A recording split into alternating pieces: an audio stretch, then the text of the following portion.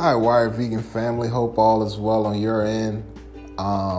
Today we're talking about making a battery, making a super capacitor from muds. And I actually got this information from Robert Murray Smith. He's a scientist or some kind of professor based out of the UK. I couldn't really find his title. All of his information is on his YouTube channel. I'm going to be putting a link to it here. But yeah, Robert Murray Smith, based out of the UK, making batteries out of mud, specifically clay.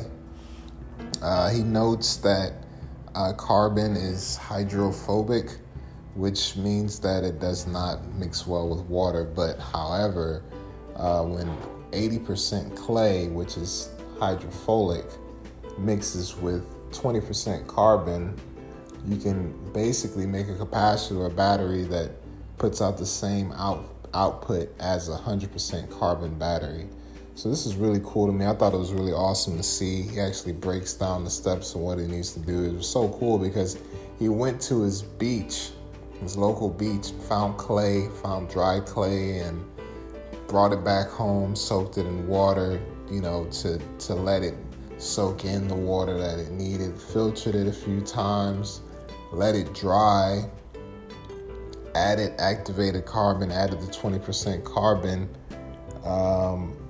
let it dry, and put it through a kiln for about 30 minutes, and boom, you have a super capacitor. It's pretty amazing to see. Like I said, I have the link here in the description. You can check it out. But it just goes to show how accessible renewable energy is, how right in our faces, right under our noses, renewable energy is, and how it can be used to solve problems that need to be solved, and also solve those problems using clean energy. So I thought it was real cool. Once again, Robert Murray Smith made a battery out of clay and carbon, and he breaks down how to do it. It's a 5 to 6 minute video. Check it out.